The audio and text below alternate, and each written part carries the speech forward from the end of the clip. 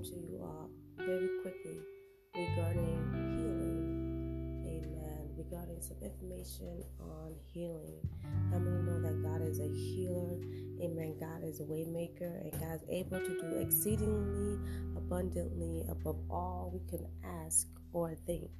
Amen. So one thing I want to say is, just because you have elements in your body, just because you are sick, does not mean that you cannot minister healing to someone else. Does not mean you cannot lay hands on someone else to see them recover.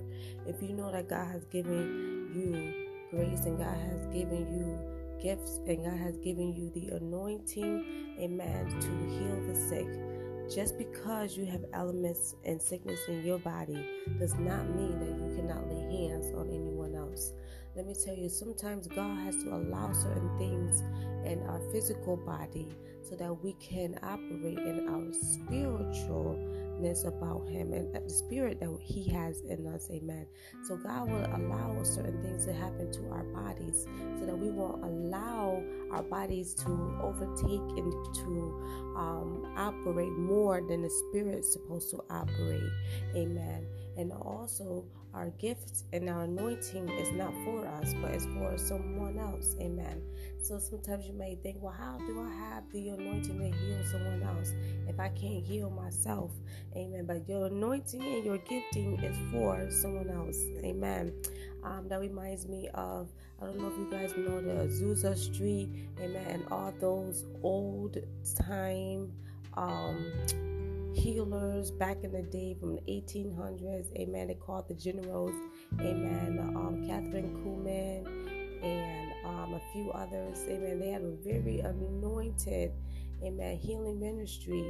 Amen. But we do know that Catherine Kuhlman, she had a heart condition. Amen. Even though she was able to heal those that had leptic and those that couldn't walk, amen, those that couldn't see, couldn't hear, those that had tumors and cancer, amen. God has graced her to heal these people. But at the same time, she had an element, amen.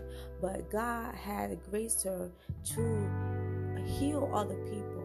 So don't ever think, just because you have the Holy Spirit inside of you and you have an element in your natural body, that God cannot use you to heal someone else.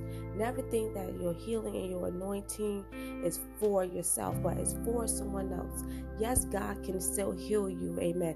Yes, God can use someone to lay hands on you to be healed. And yes, you can still function in a way that you can be able to heal yourself. Amen. But it's all in the matter of the grace and the capacity of what you think, amen, in your mind. And if you are using the healing that Jesus, hallelujah, use the faith that Jesus had to heal, amen, you can do all things, amen.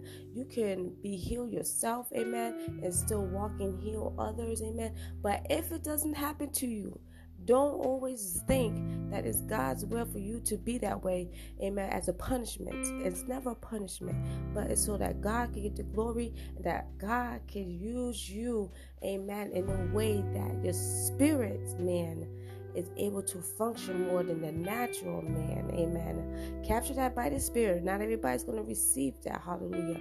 But if you open up your spirit and receive it, you'll be able to understand what I'm saying. Amen. So do never think that God is allowing certain things to happen to you, amen, for punishment. Hallelujah. But God will use you. Amen. Sometimes He have to put us in a situation, amen, in order for us to be humbled, amen, because sometimes we get too high-minded, amen, but God has to press us, amen. He has to suppress us, and He has to press on us, hallelujah, amen. Sometimes when you are weak, that's when He is strong, amen, and I am a witness to that. Sometimes I feel like I'm just ready to give up, and I'm not where I should be, amen. And at that moment is when God is strong, hallelujah, is when He used me the most, hallelujah. So never ever think it's all about you, but it's all about God and His will. And I pray that you will be blessed and be healed by the power of Jesus Christ. God bless you.